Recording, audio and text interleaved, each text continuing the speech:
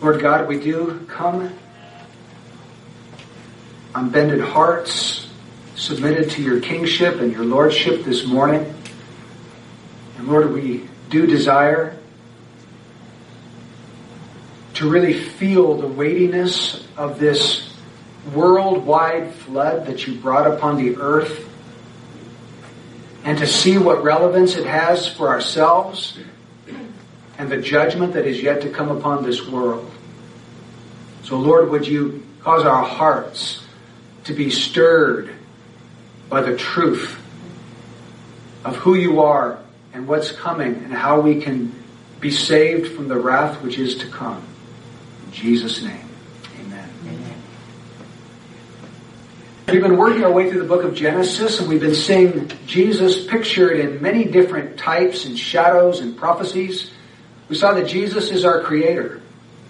We saw that he's our Sabbath, that he's the tree of life, that he's our heavenly bridegroom, that he is the obedient son, and he is our righteous covering, and he's the conqueror of Satan, and he is the one whose blood speaks better than Abel's. But we are going to flip over now to chapter 6 in the book of Genesis, and we're going to see that Jesus is our refuge from wrath this morning. And as we look at this chapter, actually it's a unit. It's actually chapters 6, 7, and 8. And we learn a different facet of the truth of Christ in each one of these chapters. In Genesis chapter 6, we see the ark in preparation. In Genesis chapter 7, we see the ark in the flood. In Genesis chapter 8, we see the ark resting on the mount. And each one of those truths show us something about Jesus. The ark in preparation. Hebrews chapter 10 says that God prepared a body for Jesus. Just as the ark needed to be prepared so that it could save a people, so a Savior had to be prepared so that he could save some people. And the very first element of preparation for Jesus was that he had to become a man. God had to become flesh. God had to assume a human nature. So the incarnation is what is pointed out in chapter 6, the preparation for the salvation that was to come upon Noah and his family. Chapter 7, the ark was in the flood. Here we see that the ark bore the awful wrath of God so that the people inside of that ark could be safe and secure and free from that wrath. So here we're not looking at the incarnation, we're looking at the propitiation of Christ. Propitiation means a sacrifice that turns away wrath. So because the wrath was hurled against the ark, the people inside of it were safe and secure from that wrath, that judgment. Propitiation. Chapter 8. Once God's judgment had been fully accomplished and spent upon the people of the world and upon the ark, what do we have? We have the ark resting now upon Mount Ararat. And just as Jesus went through the flood of God's judgment and bore God's judgment for us, now he has risen from the dead. He's ascended to the right hand of the Father on high, and now he rests and he sits. And he is a sitting Savior because the work has been accomplished. So here we find his exaltation. Chapter 6, incarnation. Chapter 7, propitiation. Chapter 7, exaltation. But there are two things that, as I come to chapter 6 of the book of Genesis, that I am assuming, and I hope you assume the same thing. Number one, that this flood of judgment was a historical fact. If you believe the Bible, I don't think there's any way to escape the fact that this actually took place. There was a day in history when God actually sent this flood of judgment upon the world, and that world was destroyed in the flood. This isn't some kind of myth or fictitious fable. This is real history that we're reading about. That's number one. Number two, that the flood was universal. Universal. Now there are some people, some scholars, who try to present this theory that the flood was actually only local. In other words, that it was only localized to Palestine. That it flooded the area of Palestine, but not the rest of the world. But that just doesn't square with some of the things we read, some of the things we've already read, especially Genesis chapter 7. Verse 19 says, the water prevailed more and more upon the earth, so that all the high mountains everywhere under the heavens were covered. Now, if we just take the Bible in its natural, plain interpretation, that means the whole world was flooded. You say, well, that's so hard to believe. Is anything too difficult for the Lord? If the Lord determines He's going to wipe out all life on the earth, there's nothing too difficult for the Lord. So these are my two assumptions. The flood is historical. The flood is universal.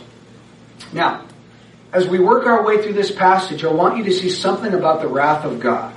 And you say, oh, Brian, I didn't come to hear about the wrath of God.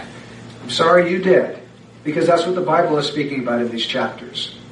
I told you just a minute ago, we want to treat the Bible the way God treats it. We want to give full weight to every part that God gives full weight to. And that's what we find here in these chapters. God's wrath came upon an ungodly world. And there are 5 things I want you to take away from these chapters about the wrath of God. The first one is the wrath of God was decreed. God's wrath was decreed. Now take a look at it. Open up to Genesis 6. Look at verse 7. And the Lord said, I will blot out man whom I have created from the face of the land, from man to animals to creeping things and to birds of the sky, for I am sorry that I have made them. And then look at verse 17. And behold, I, even I, am bringing the flood of water upon the earth to destroy all flesh, in which is the breath of life. From under heaven, everything that is on the earth shall perish. God decreed to Noah what he was going to do. The word decree means it's a royal decision. God is the king, the sovereign over all the universe, makes a decision that He's going to flood the world. He's going to destroy all flesh. God decreed this. In 2 Peter chapter 3, verse 6, the Bible says, the world at that time was destroyed, being flooded with water.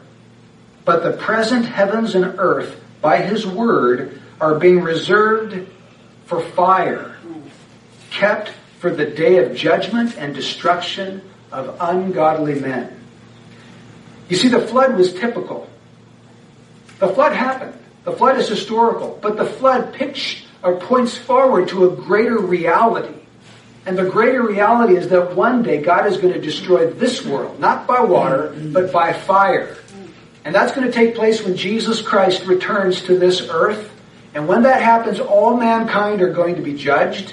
Some will be received into glory, and others will be cast into the lake of fire. There's coming a great day of God's wrath on this world. And the flood is just a little picture that was pointing towards it. Paul said when he was preaching on Mars Hill, he said, God has fixed a day in which He will judge the world in righteousness. He's fixed a day. That means that He's decreed that there is coming a day when He is going to pour out His wrath upon the sin of this world. And it's fixed. We can't change it. Debbie and I were talking to a man on his doorstep yesterday. He says, well, God's just going to have to change. And I looked him in the eye and said, sir, God is not going to change. He's immutable. If anyone's going to change, it's going to have to be you. God doesn't move. And God has fixed a day. It's fixed. It cannot be changed. It's decreed. It is predestined. It will take place by the sovereign power of Almighty God. Not only that, but Paul tells us in 2 Thessalonians chapter 1, and I want to read this to you. He speaks about this judgment that is to come. 2 Thessalonians 1, and I'm going to pick up in verse 6. For after all, it is only just for God to repay with affliction those who afflict you, and to give relief to you who are afflicted, and to us as well, when the Lord Jesus shall be revealed from heaven with his mighty angels in flaming fire. This is the day we were just talking about, the day that's fixed. He will deal out retribution to those who do not know God and to those who do not obey the gospel of our Lord Jesus. And these will pay the penalty of eternal destruction, away from the presence of the Lord and from the glory of his power, when he comes to be glorified in his saints. When? On that day. The fixed day. The decreed day. I want you to listen real carefully today, especially if you're not converted. There's coming a day when we are going to stand before God. And his wrath is going to be poured out in a far greater way than it was poured out in the day of Noah.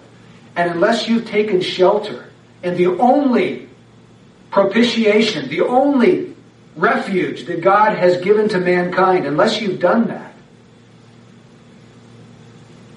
this is going to be true of you. You will receive the retribution of God because you have not known God and you have not obeyed the gospel of our Lord Jesus Christ.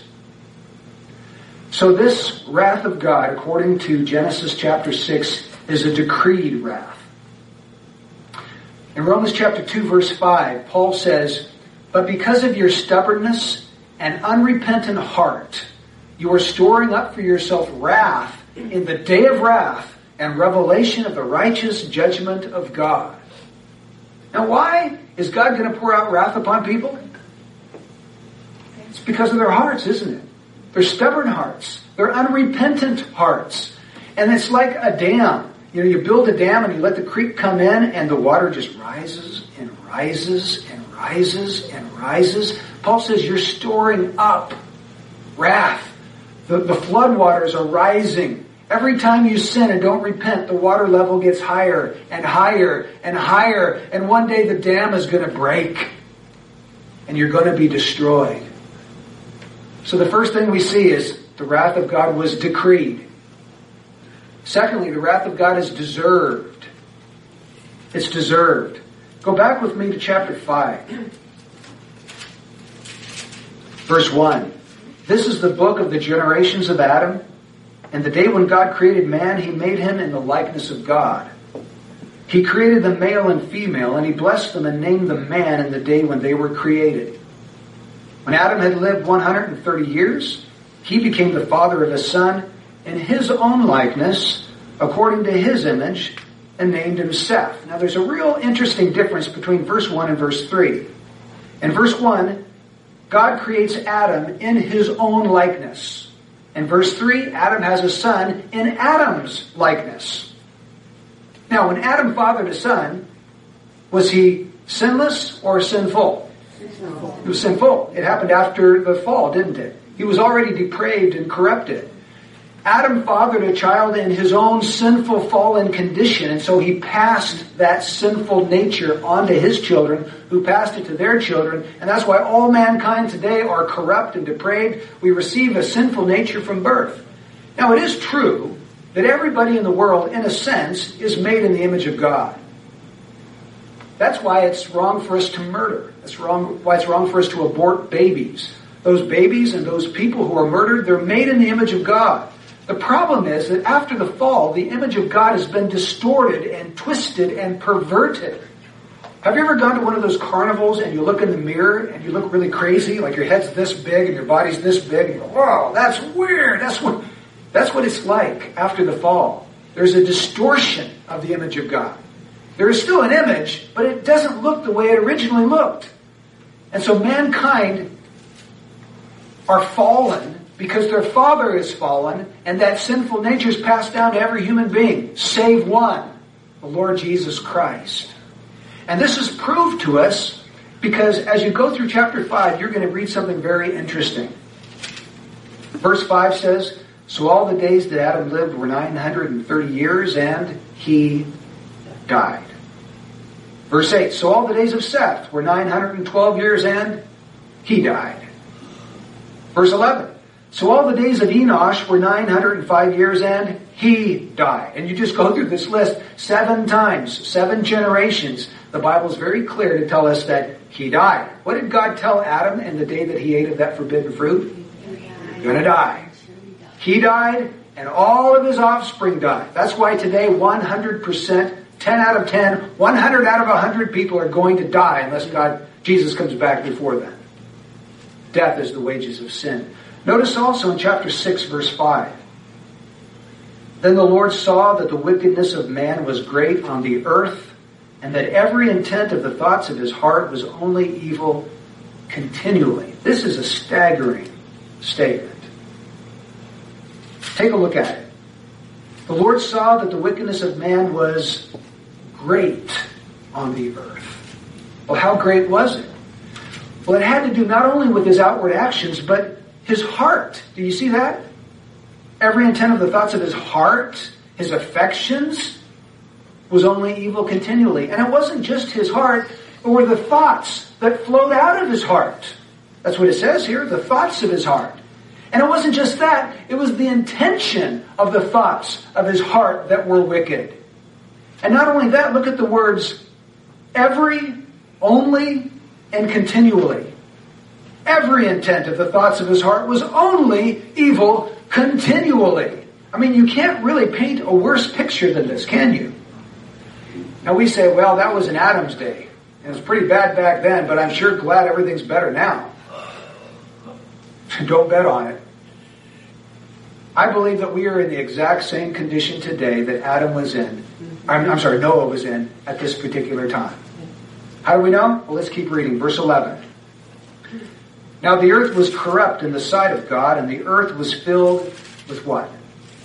Violence. And God looked on the earth, and behold, it was corrupt, for all flesh had corrupted their way upon the earth. Then God said to Noah, the end of all flesh has come before me, for the earth is filled with violence because of them. And behold, I am about to destroy them with the earth. The very first act of violence goes back to who? Cain. Cain killed his brother. He lifted up his hand and he struck his brother and killed him. 6 generations later, he has a descendant called Lamech. And Lamech is so proud and arrogant that when this kid comes up and hits him, he kills him, and he brags to his wife about how he's killed this child, this young person, in cold blood. And he said, if Cain is going to be avenged 7-fold, then Lamech is going to be avenged 77-fold. You see this just audacious, arrogant, proud, violent spirit. And we know it wasn't just limited to Cain, and it wasn't just limited to Lamech, because as soon as they came out of the flood, very interestingly, God speaks a word. And he says in chapter 9, verse 6, whoever sheds man's blood, by man his blood shall be shed. For in the image of God he made man. So God knew of the violence and the murder and how people were shedding each other's blood. There was probably rape taking place, assault, people stealing from each other, just the same things that are happening today. And you say, well, boy, I'm glad it's not so bad like that today. Who are you kidding? Just look around, just read the newspaper.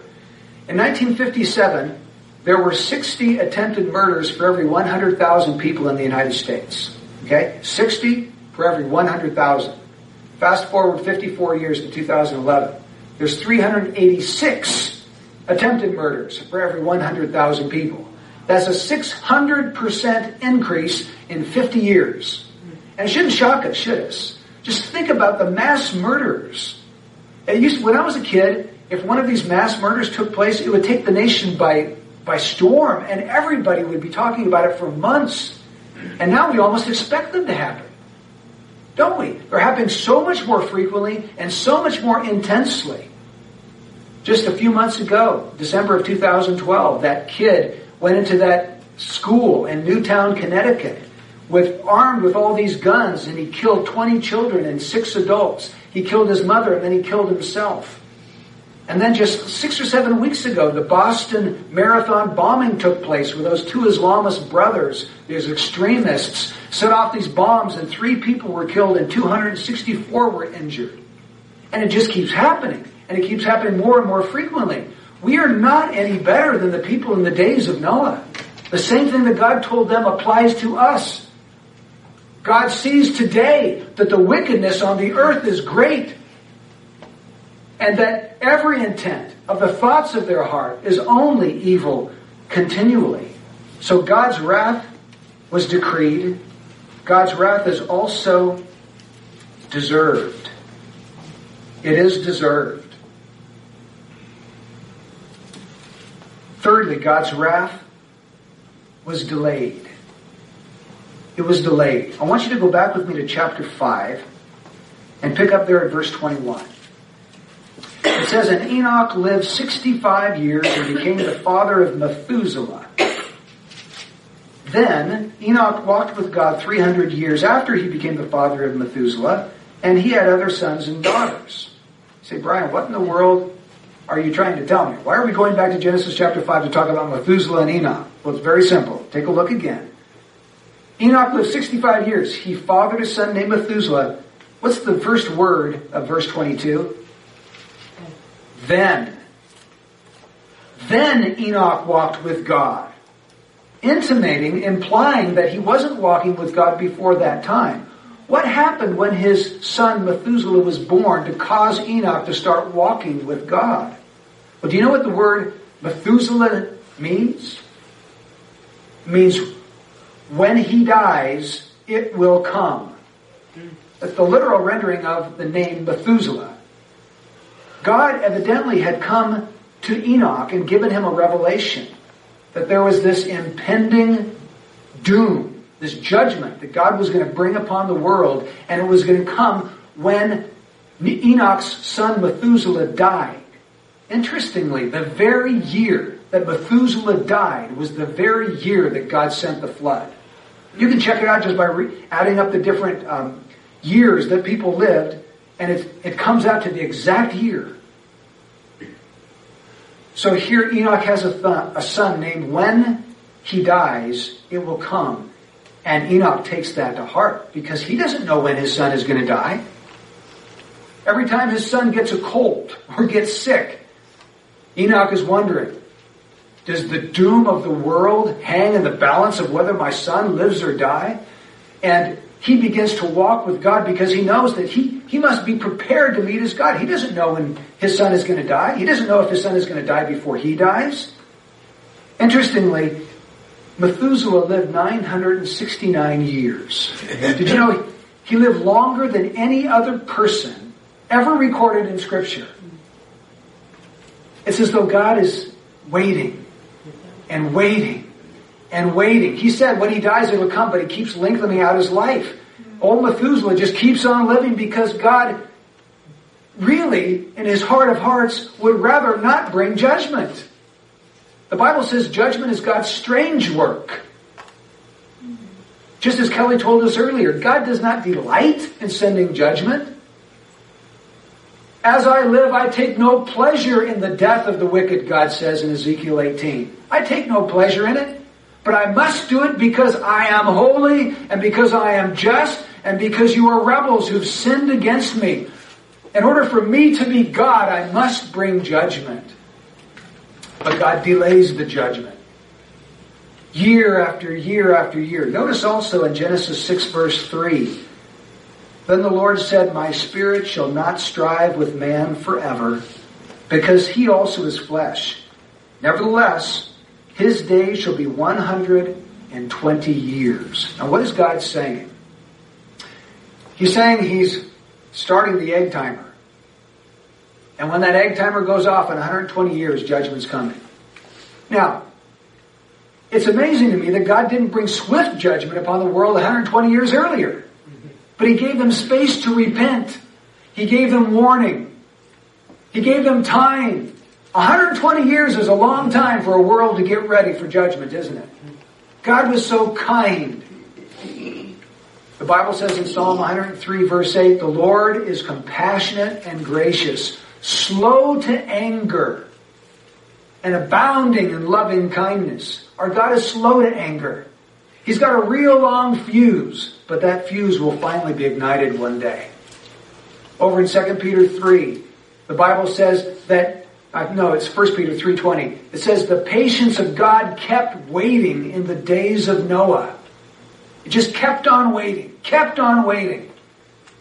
Or in 1 Peter 3:9, the Bible says that God is not slow about his promise, as some men count slowness, but is patient toward you, not wishing for any to perish, but for all to come to repentance.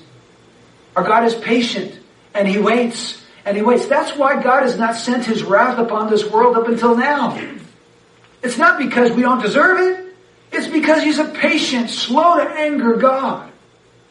Thank God that he's slow to anger. Thank God that he's patient. So we find here the delay of the wrath of God.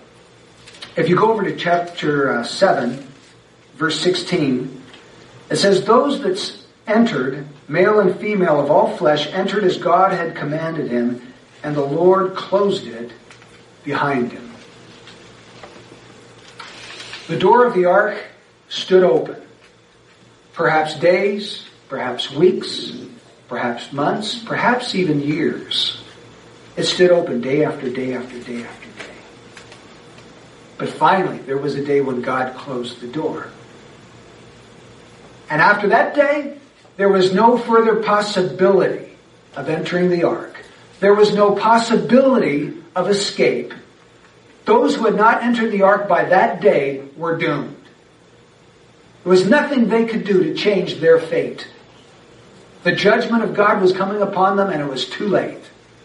And friends, there's going to come a day, just like that one, when the door is going to be shut. So what are you talking about, Brian? Luke 13. Some people came to Jesus and they said, Lord, are there only a few that are going to be saved? And Jesus doesn't answer them about how few or how many. He says, strive to enter by the narrow door. For many, I tell you, will seek to enter and they will not be able. Once the head of the household comes and shuts the door, and you get up and bang on it, and you say, Lord, open up to us, what's he going to say? I don't know where you're from. Depart from me, all you evildoers. And they're going to be startled and shocked. They're going to say, but Lord, we ate and drank in your presence, and you taught on our streets. Lord, we went to church. We heard the preacher. We had communion. We heard you speak. We had dinner with you. And the Lord says, I don't know where you're from. Depart from me, evildoers. There will be weeping and gnashing of teeth when Abraham, Isaac, and Jacob enter the kingdom of heaven and you are shut out. So there's going to come a day when the door to heaven is shut. No more chances. It's over. Just like in the day of Noah. God is delaying wrath, but he won't delay wrath forever. It's going to come. So God's wrath was decreed, it was deserved, it was delayed, but it was also declared. God warned the people of Noah's day that wrath was coming. You say, well, Brian, how do you know that? I didn't read about anything in chapter 6 or chapter 7 about God warning his people. Well, it's not in those chapters. It's in the New Testament. In 2 Peter chapter 2,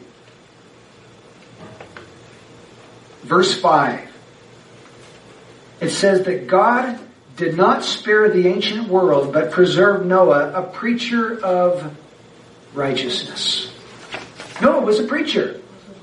Not only was Noah an ark builder, not only was Noah a farmer, chapter 9, Noah was also a preacher.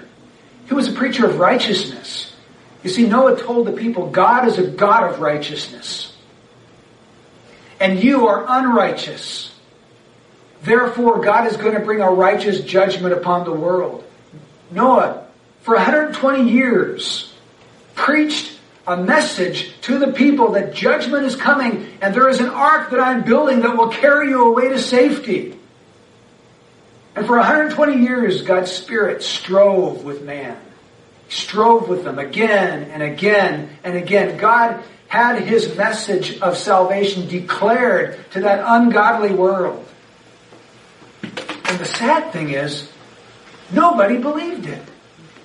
Nobody believed it. It's not surprising to me because Noah had a pretty difficult message to deliver. In Hebrews chapter 11, verse 7, it says, by faith, Noah being warned about God, about things not yet seen, in reverence prepared an ark for the salvation of his household, by which he condemned the world, and became an heir of the righteousness which is according to faith. Now notice what he says clearly there. By faith, Noah being warned by God about things not yet seen. So what did Noah not yet see? Rain. Did you know it had never rained when that flood came upon the world? No, that's right. Take a look in your Bibles at Genesis 2. Verse 5. Here we have a description of the Garden of Eden. And in verse 5 it says, now no shrub of the field was yet in the earth, and no plant of the field had yet sprouted, for the Lord God had not sent rain upon the earth, and there was no man to cultivate the ground. But a mist used to rise from the earth and water the whole surface of the ground. So how does God water the earth? Not by rain falling from the sky, which seems like, actually when you think about it, that's kind of an incredible thing, that miraculous thing, that water, which is heavy, I carry around pails of water when I wash windows, it's heavy. That water, which is heavy, floats up into the sky, and then at God's command it just comes on down. What a crazy idea rain is. But so here God has this supernatural sprinkler system, this mist that just rises up from the ground and sprinkles all over the place, so all the vegetation gets the water it needs. But up until the flood, there had never been rain. So here's Noah, okay? God said, Noah, I'm going to send rain on the earth for 40 days and 40 nights. So Noah tells all his people, God's sending rain. Right, Noah. What's rain? What are you talking about? Well, it's when water falls out of the sky onto the... What are you talking about? Water doesn't fall out of the sky. He had a message that was so incredible that he probably looked like the laughingstock of the world. They thought he was a deluded madman. And here he spent 120 years building this gigantic boat. And no, what do you need a boat with? You know, nobody has boats. Well, it's because rain's going to come down and there's going to be so much of it that I'm going to have to float away on this big old boat. Noah, you are absolutely out of your mind. So, for 120 years, he goes on building and he goes on preaching and nobody believes him. You know, that gives encouragement to me. Because sometimes there's precious little fruit when we go around knocking on doors and we talk to people about Christ and we just don't see anything happening. We go, Lord, do I have to keep on doing this? Yes. Well, why, Lord? I'm not being successful. He says, I didn't call you to be successful. I called you to be faithful. Well done, good and successful servant? No. Well done, good and faithful servant. Noah was faithful, wasn't he? 120 years. He did what God called him to do. And God says in Hebrews 11, he's included in the hall of faith. He's my man. He's declared righteous because he believed me. So God's wrath was decreed. It was deserved. It was delayed. It was also declared for these people. And what we find about this is that Jesus Christ himself said that just as in the days of Noah, so shall the coming of the Son of Man be. In Noah's day they were eating and drinking and marrying and given in marriage until the flood came and took them all away. So shall it be at the coming of the Son of Man. They shall be eating and drinking and marrying and given in marriage until I come and take them all away to judgment. Now what does it mean for them to be eating and drinking and marrying and given in marriage? What's that all about? Yeah, just going on as usual, business as usual. Nobody believes judgment's coming. They all expect tomorrow to be the same as today. You see, in Noah's day, even though they had been warned, the flood was unexpected. Even though preachers and Christians have been warning people of the wrath to come for thousands of years, to them it's going to be unexpected because they don't believe it. And they're going to be swept away to judgment. And people that are swept away are going to say, like in Jeremiah 8:20, the summer is past, the harvest is ended, we're not saved. And it's too late. The door's closed. All we have to look forward to is an eternity in the lake of fire, from which we can never escape. So the wrath of God was declared. It was declared. Finally, and this is the good part, it was also deflected. In other words, not every person on the face of the planet suffered that wrath. There were 8 souls that were saved. I want to ask some questions about how the wrath of God was deflected. Number 1, why was Noah saved? He was a righteous man in God's eyes. Okay. Let's take a look at verse 8 and 9. But Noah found favor in the eyes of the Lord. These are the records of the generations of Noah. Noah was a righteous man, blameless in his time. Noah walked with God. Now it says he was blameless in his time. Does that mean that Noah was a sinless man? No. Because we know very clearly from Scripture that all have sinned and fallen short of the glory of God. Noah was a descendant of his father Adam, who passed on his sinful nature to him. Noah was a sinner like you and me. But he was blameless in his time. The world was so corrupt and so filled with violence that Noah stood out from the rest. In other words, he was a righteous man because he was declared righteous by God. He was a man of faith. He believed God. It was reckoned to him as righteousness. He also lived out that relationship to God. He walked with God, lived it out, worshiped God, loved God, and sought to please God. And yes, his actions were righteous, but his actions were not sinless. That tells me that when Noah was saved from the storm of God's wrath, it wasn't because he deserved to be saved. You say, how do I know that? I know that from verse 8. Noah found favor in the eyes of the Lord. If you have a King James, it says Noah found what? Grace. What's grace? Grace is undeserved favor. It's undeserved kindness.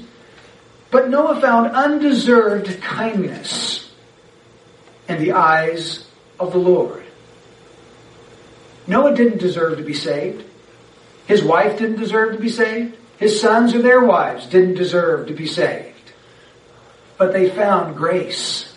Now, why did God bestow grace upon Noah and not upon all these other people? And folks, there could have been several million people on the face of the earth at that time. I did the math this morning. Let's say that each woman has 100 children, and that would be not very easy to do because she lives 900 years. Each woman has 100 children, and each one of those girls that she has 100 children. And just 4 generations, you've got 1 million people. There's 7 generations by now. There could have been several hundred millions of people on the earth by this time. So why only 8 people? The only thing that we can say is, thus it was well-pleasing in thy sight, Lord. The sovereign grace of God came to Noah. God, in his compassion, decided to not wipe out the entire human race, but sovereignly to bestow his grace on these 8 souls. A second question, how was Noah and his family saved? Well, chapter 7 verse 7 says, Then Noah and his sons and his wife and his sons' wives with him entered the ark because of the water of the flood. How were they saved? They entered the ark. That's how they were saved. Every person in the ark was absolutely safe and secure, and every person outside of the ark was absolutely doomed. Now, those people that were inside of the ark, they could have had all kinds of fears.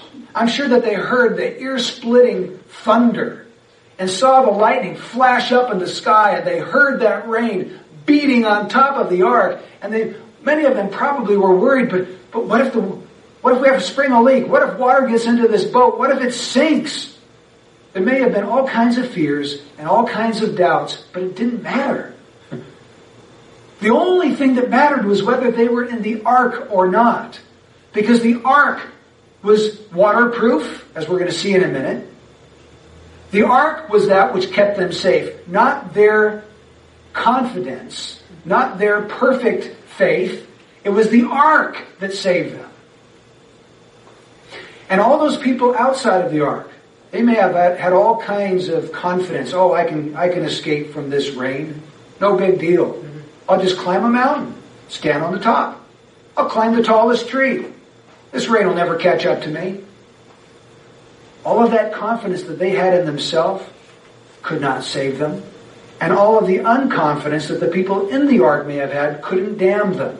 What I'm saying is that the only real thing that matters is whether a person was in the ark.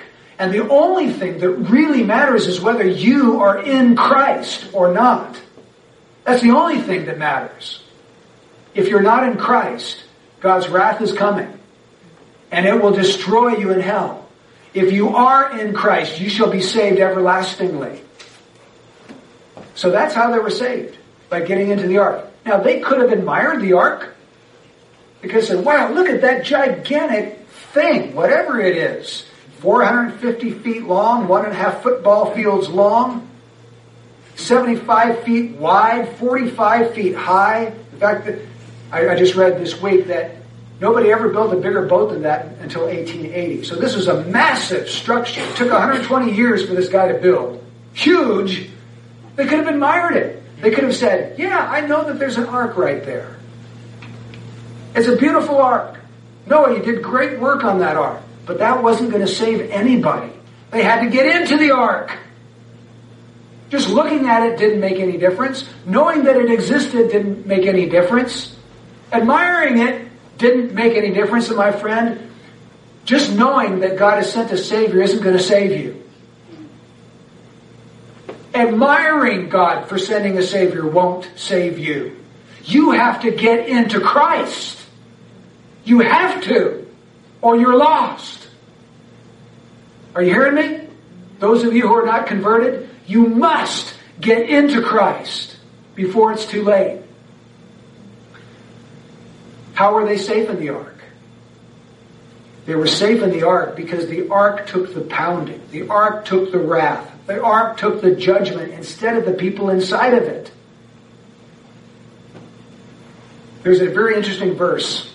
Genesis chapter 6, verse 14. Which says, make for yourself an ark of gopher wood. You shall make the ark with rooms, and you shall cover it inside and out with pitch.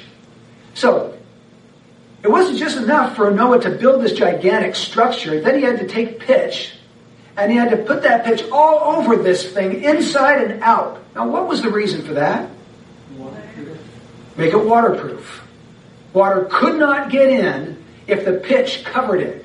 Did you know that that word pitch is elsewhere translated in the rest of the Old Testament as atonement? Why were they safe in the ark? Why was that boat not going to sink to the bottom of the ocean and everyone be destroyed? Because of the pitch.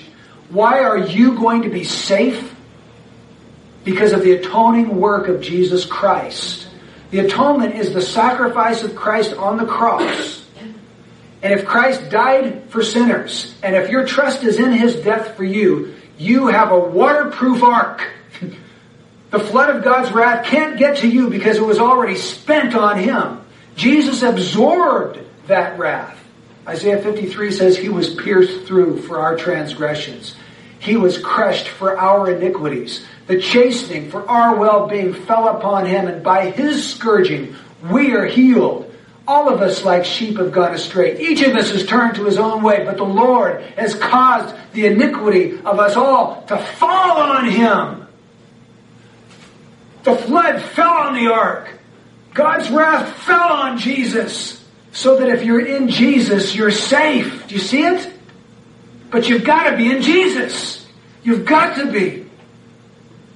He Himself bore our sins in His own body on the tree, that we might die to sin and live to righteousness. For by His wounds you were healed. It has nothing to do with you. It has something to do with what He did. What did He do? He absorbed the almighty, furious, horrific wrath of God against sin. So that's why Noah and his family were saved. One final point. How many ways of escape were there? One. God didn't tell Noah to build 2 arks or 3 arks, and then tell the people of the world, take your pick. He built one. And how many doors were in this ark? One. There's one way into the ark, and there's only one way of escape. And people hate it when Christians start talking about the fact that there's only one way that you can be saved. But folks, it is the truth. That's why we tell people that. Jesus said, I am the way, the truth, and the life. No one comes to the Father except through me. Jesus is the door. There's only one way. And so if you're not converted this morning, get into the ark. You say, well, Brian, how do I do it? How do I get into the ark? You get into the ark by trusting Jesus. Well, what does that mean? What are you talking about? It means that you make a commitment of yourself to Christ. You entrust your soul to the safekeeping of Jesus. You see that what Jesus did was enough, and you bank everything on what He did. Do you understand that concept? It's like if I was thrown into the sea, and someone threw me a life preserver, and I clung to that life preserver. I'm entrusting my destiny to that life preserver. That's my only hope that I'm going to survive this catastrophe. God has sent us one life preserver. It's His Son, Jesus Christ. And you've got to cling to Him with all your might, because He's your only hope. And so, to become a Christian means that you entrust yourself to Jesus, and you trust what He accomplished to cover your sin. It involves a commitment of yourself to Him. It involves a surrender of yourself to Him. It's a taking Jesus and all that He is and saying, I trust Him. He's prophet. He's priest. He's king. He's Lord. He's Savior. I commit myself to Jesus in all of those ways. He's my treasure. You give Him all that you are. Jesus said that if we seek to gain our life, we're going to lose it. But if we lose our life for Christ's sake and for the gospel's, we're going to find it. To become a Christian means you're willing to lose your life. You're willing to give it up. You're willing to sell everything to have the treasure. You're willing to turn from any sin that He tells you, this is wrong, give it up, it's got to go. Okay, Lord, by your help, it's going to go. Give me the power because I'm determined to follow in your path. It means repentance from all sin that God points His finger on in your life, and faith in Christ to deliver you from all sin. That's what it means to become a Christian, and God is calling you and inviting you and commanding every one of you to get into the ark today. For those of us who are Christians, what is this all about? I think what it's all about is, let's learn a little bit from Noah's life. Noah was faithful. Faithful to warn men of something that had never happened. He was willing to be mocked, to be jeered at, to be thought a fool. But he went on year after year after year, and he warned people of the wrath to come. Now, Christians, listen real carefully for a minute. If we really believe that what we're talking about is going to happen, how can we sit in our cozy, comfortable houses day after day and never get out and never tell anybody that this is coming? I mean, for the love of God and for the love of man, how can we do it? If you saw your next door neighbor's house on fire and you knew there was a little child in that house, would you just sit home and watch TV? Come on, folks. It's time for us to wake up. It's time for us to get real serious about the gospel and about spreading this gospel.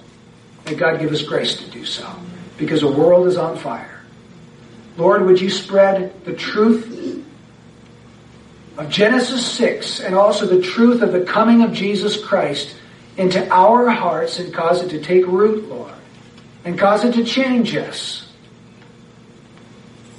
Lord, would you cause Christians here today to see the destruction of the world coming, to really see it by the eye of faith and to do something about it, to warn their neighbors. And Lord, would you cause those that are not converted here today to get into the ark of Christ and to find shelter from the wrath of God through Him. Do it, Lord. Only you can do this. We know that, and so we cry out for you to do it. In Jesus' name, amen.